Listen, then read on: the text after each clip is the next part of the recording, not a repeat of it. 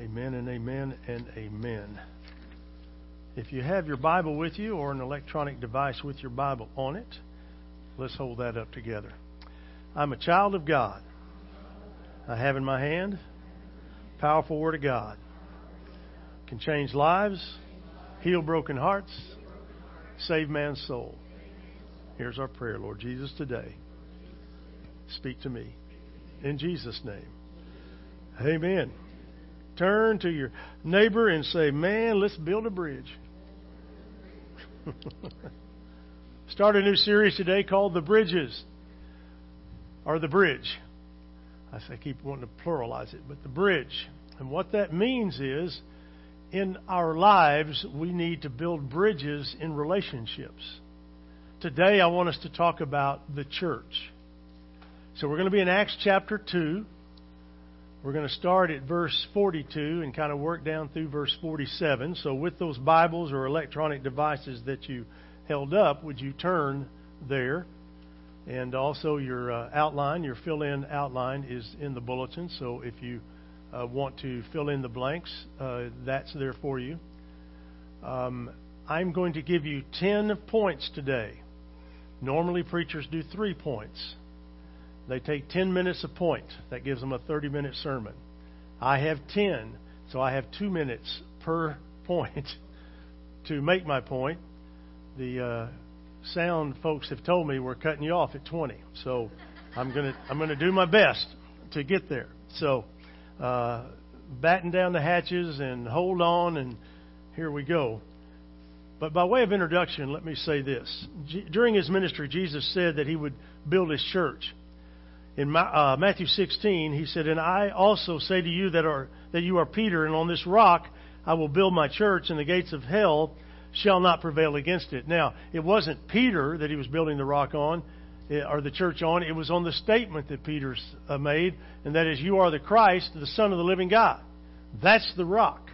So he built the church off of that premise. And so, with the preaching of the first gospel sermon in Acts chapter 2, if you go back to the verse 38 and 37, 36, you see where the conviction came, and they asked him, "What should we do, brothers?" And he says in 38, "Repent and be baptized, every one of you in the name of Jesus Christ for the forgiveness of sin, and you'll receive the gift of the Holy Spirit." And so the church began that day. Gladly they received the Word of God. In fact, 3,000 people that day were baptized into a relationship with Jesus Christ. And I used to just focus on what verse 42 teaches, which are the 4 pillars of the church. But as I continue to read and study, I realize that there's more. There's more things that this first century church devoted themselves to.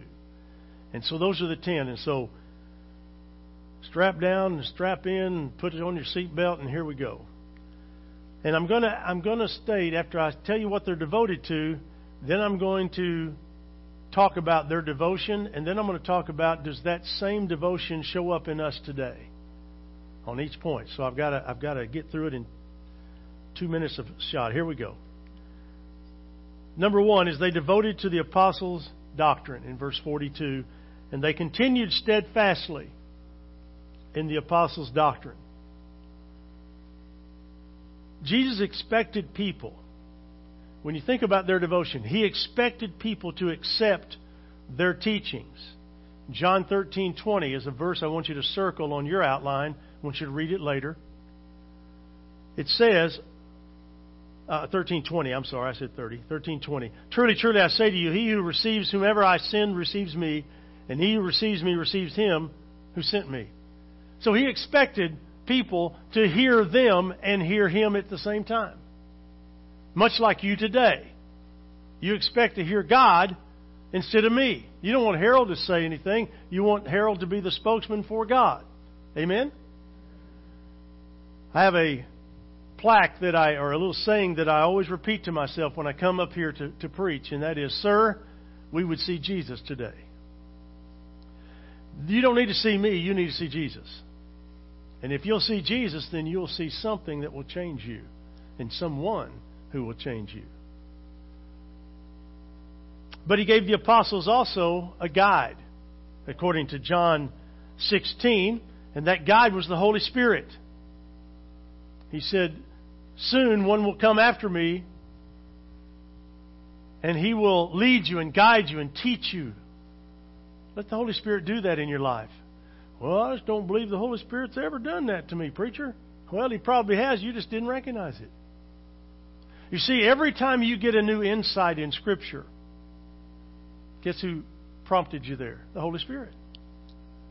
Whenever you feel, I haven't talked to so-and-so in a long time, that's the Holy Spirit prodding you and pricking you and wanting you to do that, wanting you to reach out and to do that into a person's life. And then the third thing about their devotion about the apostles' doctrine is that the apostles' word was to be received just like it was God's word, according to 1 Corinthians 14:37. Again, circle that verse, read it later, make it apply to this.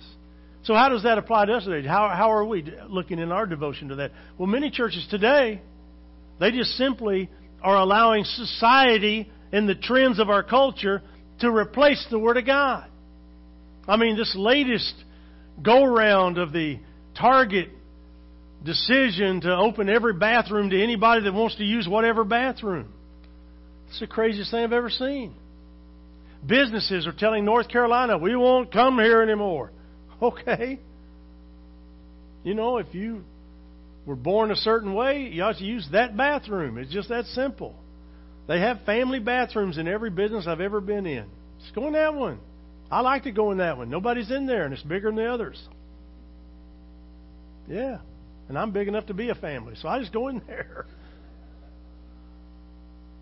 But when it comes to abortion or the LGBT issues, and we could just name others. I read across something this week that just touched my heart. It's called the baby box. And what they do is they for instance, if we had one, we'd cut a hole in this wall so there's an outside door.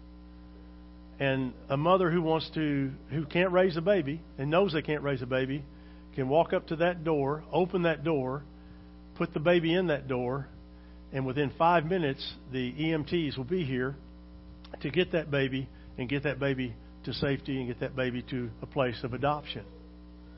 And I'm just so touched by that. I'm going to find out about it. I don't know how much those cost. I don't really care. God knows. He'll take care of that. He owns the cattle on 1,000 hills. I just need half a calf. That's it.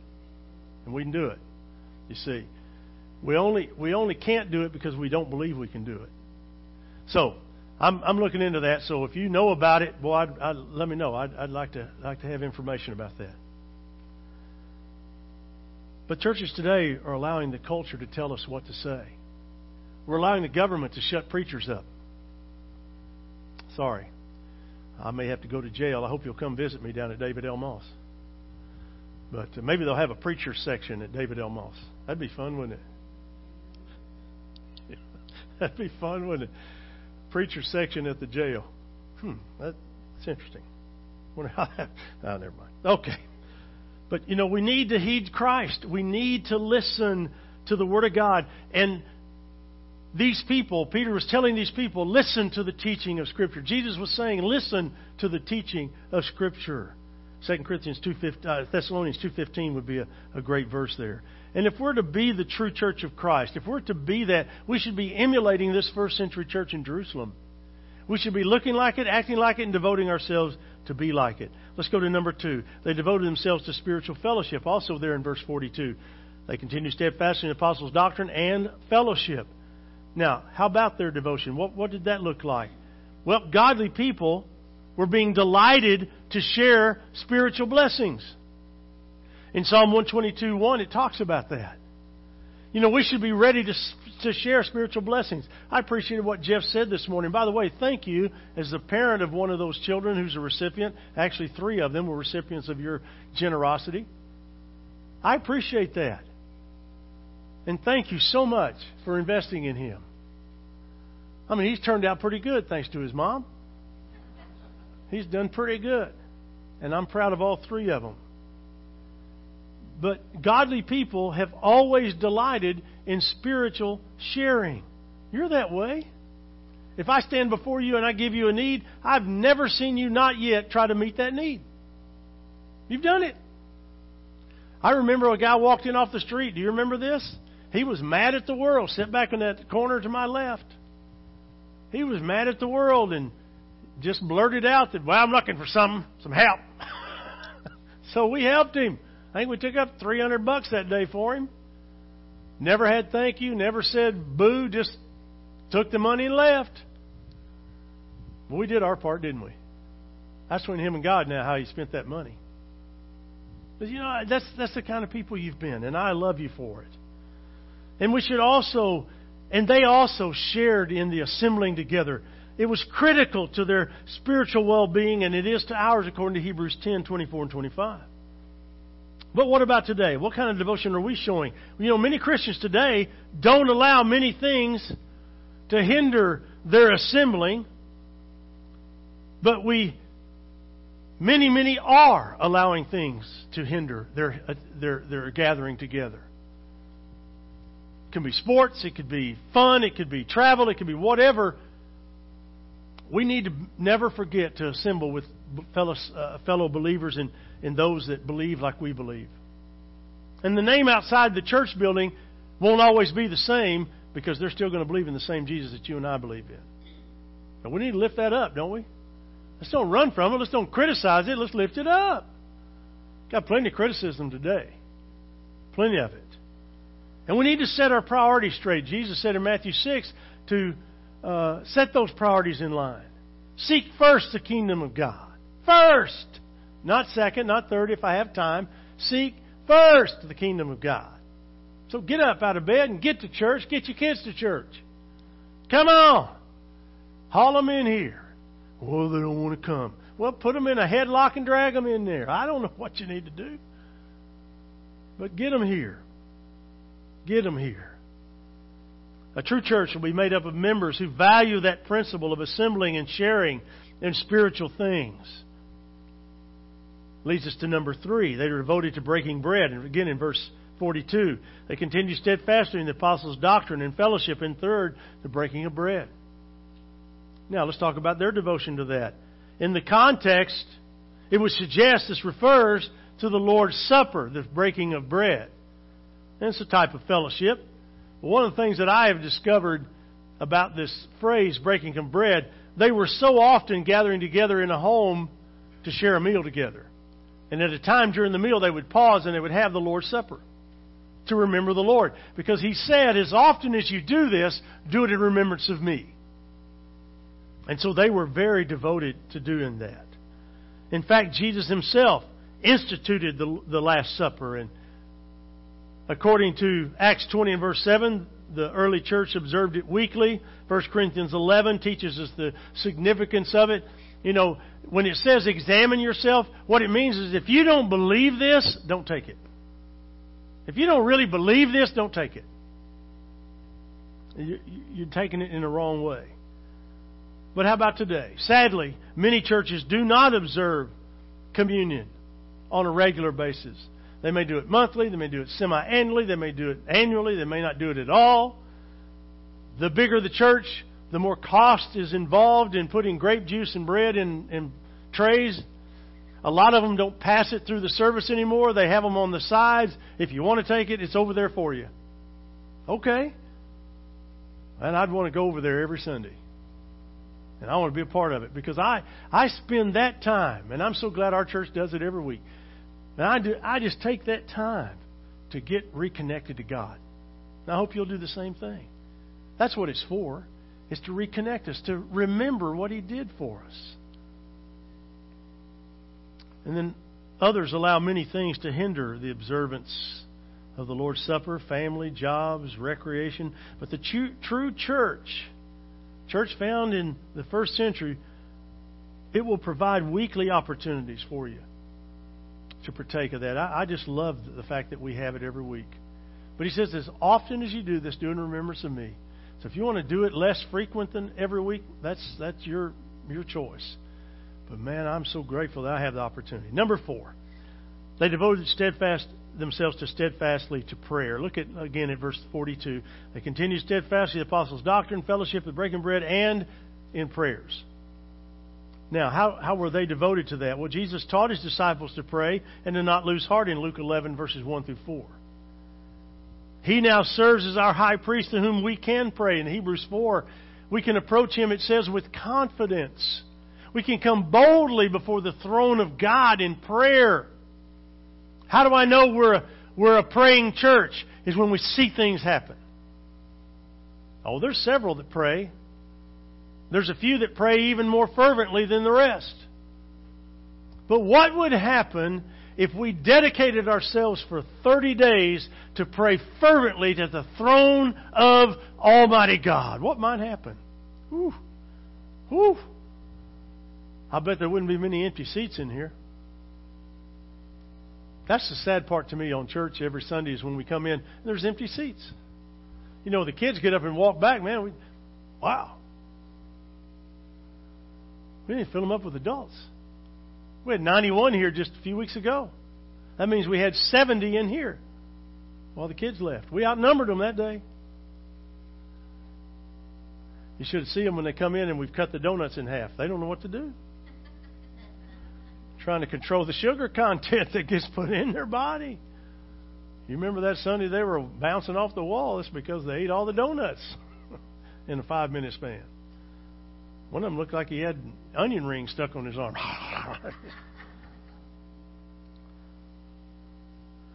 But if we desire to be that true church, that first century church, then we need to be people of prayer. And we need to really pray. I love to come up here early on Sundays and I walk the building and I pray for everything in this building. I'll go pray at the baptistry and I'll pray that today somebody moves that water today.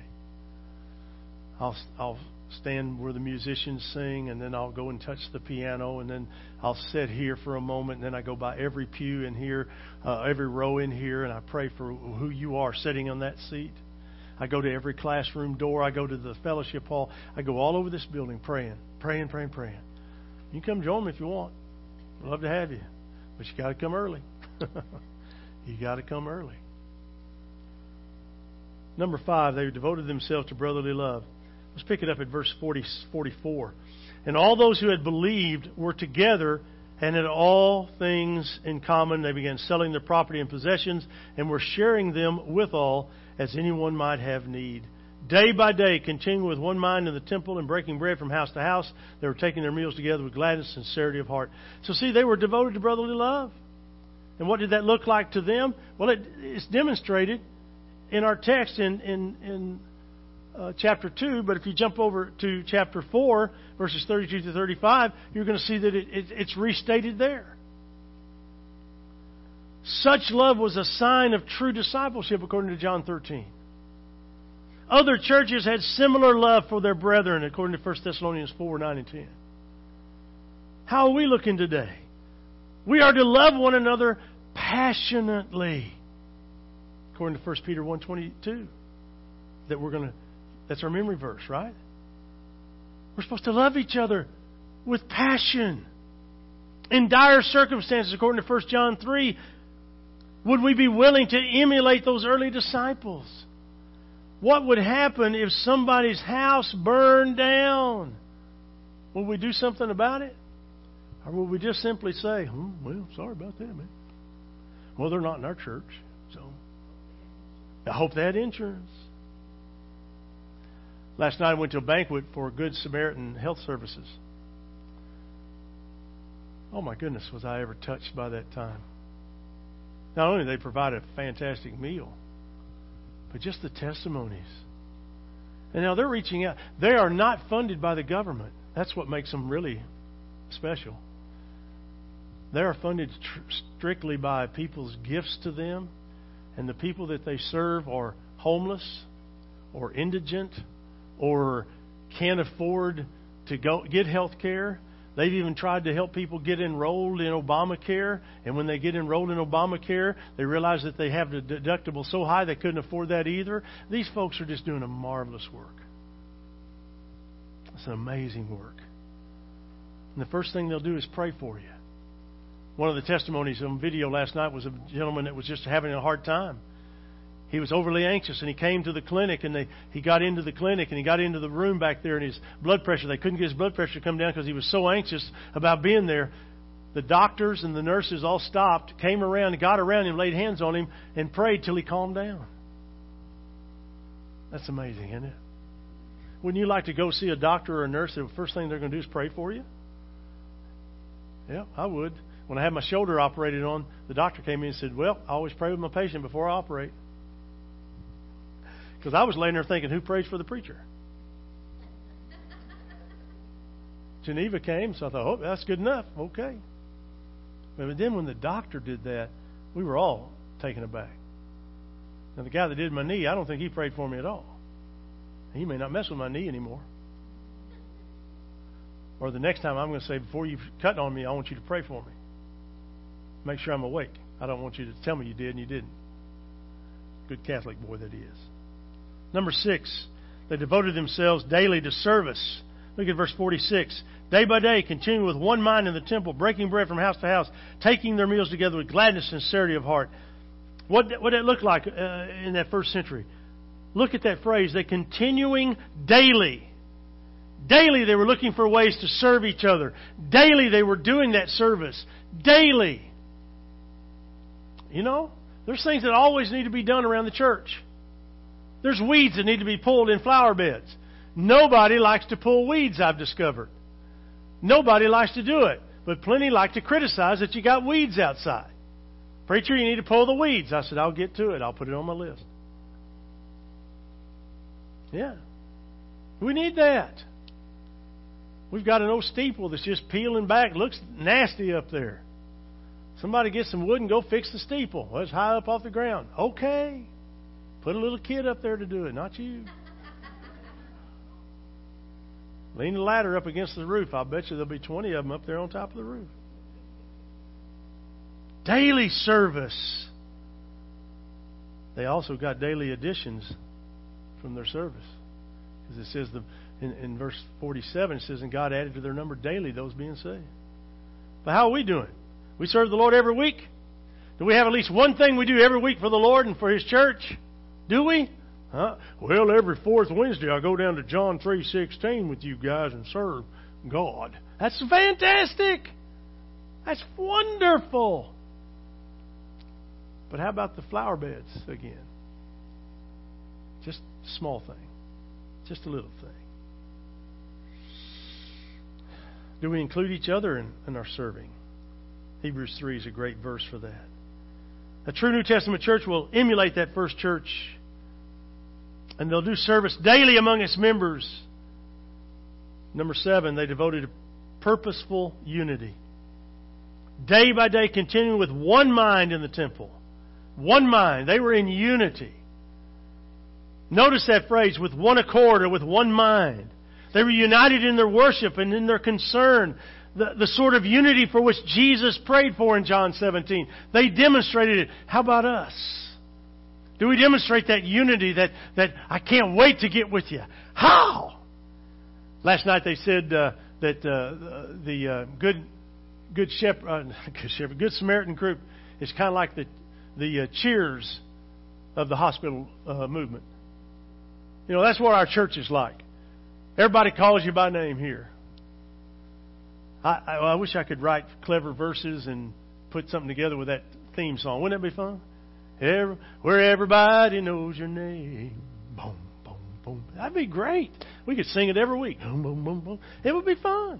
And the next time somebody walks in that we know, hey, Norm. I don't know what his name is. Just call him Norm. That's okay. Some of you are going, what's he talking about? Oh, man. Anyway. So how are we doing on unity? How are we doing? Are we open-minded, or we have one purpose, one work? Are we joyful and humble at the same time? Do we have an attitude of service? Do we have an attitude of love? Do we have an attitude that says, man, I can't wait to see you? First church was like that. We ought to be like that. Number 8, they're devoted to joyful simplicity. Joyful simplicity. One mind in the temple. Breaking bread from house to house. Taking their meals together with gladness and sincerity of heart. That phrase, with gladness and sincerity of heart. That word sincerity involves humility, and it's associated with the simplicity of life. Don't think you're so sharp that you're dull. Don't think that you got it all together when you don't. Just realize that we're all working together. We're just God's people, forgiven of our sins, just doing life together. Amen? That's what we're trying to do. That's why I titled the message today, Doing Life Together. Living life together. Because we are. But have we learned contentment? Are we content to be where we are? I mean, if you've got a lot of stuff, fantastic. Some guy, in the NFL draft the other day, a player was videotaped 2 years ago with smoking a marijuana bong, I guess it was. But all they could talk about was how many millions of dollars that cost him for being a later round draft pick than when he should have gone. They said it cost him about $10 million. $10 million for a clown that puts on a face mask with shoulder pads on him? $10 million? Wow! We need that boy tithing at the church house, amen? Hey, I'll just take one paycheck, tithe that check, see what we could do with that. I mean, what's a young man who's 22 years old need with $10 million? Trouble. That's why they all end up broke at the end of the game. I'm still pulling for Derek to make it, though. Because I know what kind of young man he is. Because, see, his dad won't even get away with that. You ever seen a picture of his dad? His dad's a rough-looking guy. He is. Every time I see his picture, he's smiling. I think, that ain't a smile. That's a gnarl in there. And boy, he raised some good kids. He raised a good one right back there. Yeah, look at Paige. Yeah.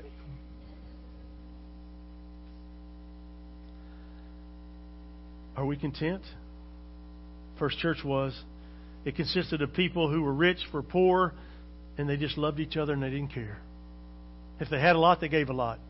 If they didn't have a lot, they'd receive what they could, but they'd give back.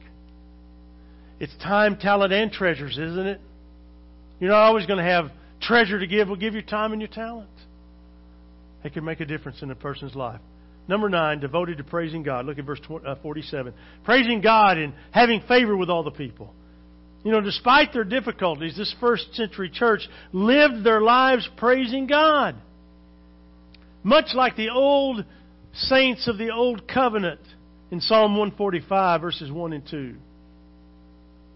They learned to praise the Lord in the midst of struggle, in the midst of difficulty. They still learn to praise the Lord. Because if you'll praise the Lord, you'll make it through whatever you're facing at that moment. Remember the old song the Imperials used to sing when you're up against a struggle? Praise the Lord. Yep, that's the key. Just praise the Lord. Don't worry about don't focus on the problem. Focus on the solution, and the solution is Jesus Christ in your life. Well, what if I die, preacher? You win! You're supposed to die, so you win. Amen? I'll wait. All right. It ought to be a jump, stand up, hallelujah. Delight. How are we doing? Are we delighting in our opportunities to praise God? See, and everybody does that differently. Some people have no problem with outward expression, and that's fantastic. And that's what I love about our church. You want them to do it. I love these little guys in the front. Boy, they'll start to move their feet and act like they're dancing. One of them throws her hands up. You can't see her because she's so little, but she's throwing her hands up. That's good. Praise the Lord. And then there's others that don't do that. They may have their arms crossed and look like they're ready to kill somebody. But inside, you know what's going on. You know what's going on. And every now and then you'll see a smile. Every now and then you'll see a head do this. You know it's getting through. Hallelujah. Hallelujah. Because see, you and I don't know what's going on in their life. Amen? But we can sure praise the Lord. No matter the struggle, no matter the difficulty, let's praise the Lord. That's what this church was. And then number 10. Well, that's pretty close. They devoted to pleasing people. Praising God and having favor with all the people, and the Lord was adding to their number. How often? Day by day, those who were being what? Wasn't all the apostles doing that? Everybody was telling everybody about the Lord that they had found, and they were joyfully telling them, "Oh, listen here, man! I found the Lord. Come on now." They just look at you funny. That's all right. Go on to the next one. I talked to a mom this week whose little boy comes on Wednesday night and Sunday morning. We'll show up at their apartment. He's already outside with his Bible waiting to get on the bus.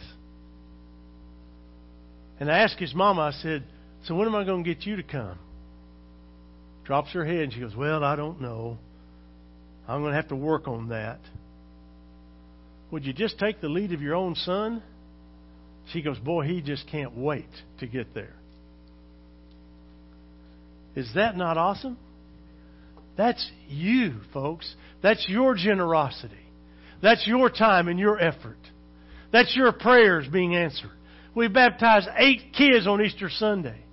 You don't do that except with prayer and with fasting and with people who are giving and giving of their time and their energies and their talents and all of that, and teaching them the Word of God. That's why they make that decision. So, how are we looking? How are we looking about our devotion and pleasing people? You know, sometimes we want to please people before we please God. Got to be very careful about that. Because it's not about people. That's important. It's not about having the wealthy sit on the front row and the poor people sit in the back. It's about all of us together doing the work that God's called us to do. That's what it's all about. You know, you can have the most wealthiest person sitting next to you in the mud pit and still come along okay. That's what it's all about. You remember the story I've told you where the biker walks in late in the service and all the seats are filled, and he just walks up to the front and sits down eagle style right there on the floor, the front pew, and people are watching him and they're speaking to themselves and whispering. And old Brother Joe at the very back, been a deacon and elder in the church. He's a pillar of the church.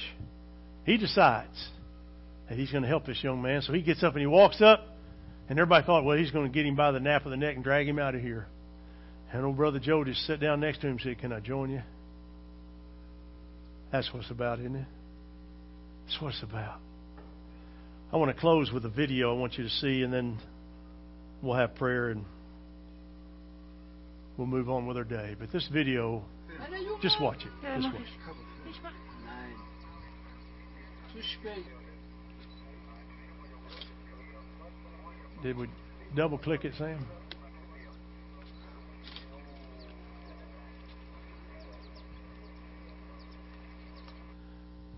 I guess it's not going to work. Yeah.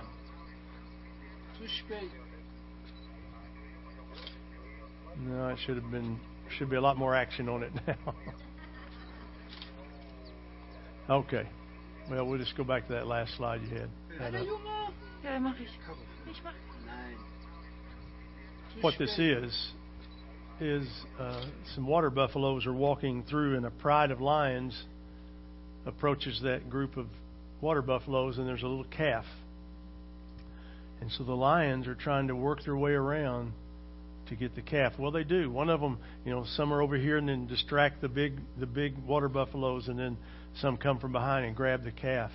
And as soon as they do, the rest of the water buffaloes will have nothing to do with that. And they come running, and those tigers flee. I just wanted you to see that, and how they protected that little calf to make sure that calf was safe. And that's a story for us as a church. We need to find the most vulnerable in our midst and surround them with such power of God that they're going to be safe. And never turn them loose. And never let the enemy get them. And if you're missing somebody, call them and find out why they're not here. Don't wait for me to call them. You call them. You take responsibility to encourage them. Don't come ask me, "Hey, why isn't so-and-so been here? I've been missing them." Well, get yourself on the phone and call them. Write them a letter. Send them an email. Text them. Some of you are scared about that. Let's pray. Father, I thank you for this morning in a haphazard way, trying to look at the first century church and what they looked like. God, my greatest prayer is that we become a church that looks a lot like them. Father, that we are devoted to the apostles' doctrine, to spiritual fellowship, to the breaking of bread, to steadfast prayer, to brotherly love. That we are so full of daily service. We're looking for ways to serve each other. We have purposeful unity. It's obvious that we're in one heart and one mind here. We have joyful simplicity. We are praising you on a daily basis. And Father, that we just love the folks. We just love the folks. And may our church look like that to the community, but more important, to you. Father, if there's somebody here today that needs to make a decision of some kind, would they do it? In Jesus' name, amen. Let's stand and sing our invitation song, and if God is tugging your heart to respond, would you this morning?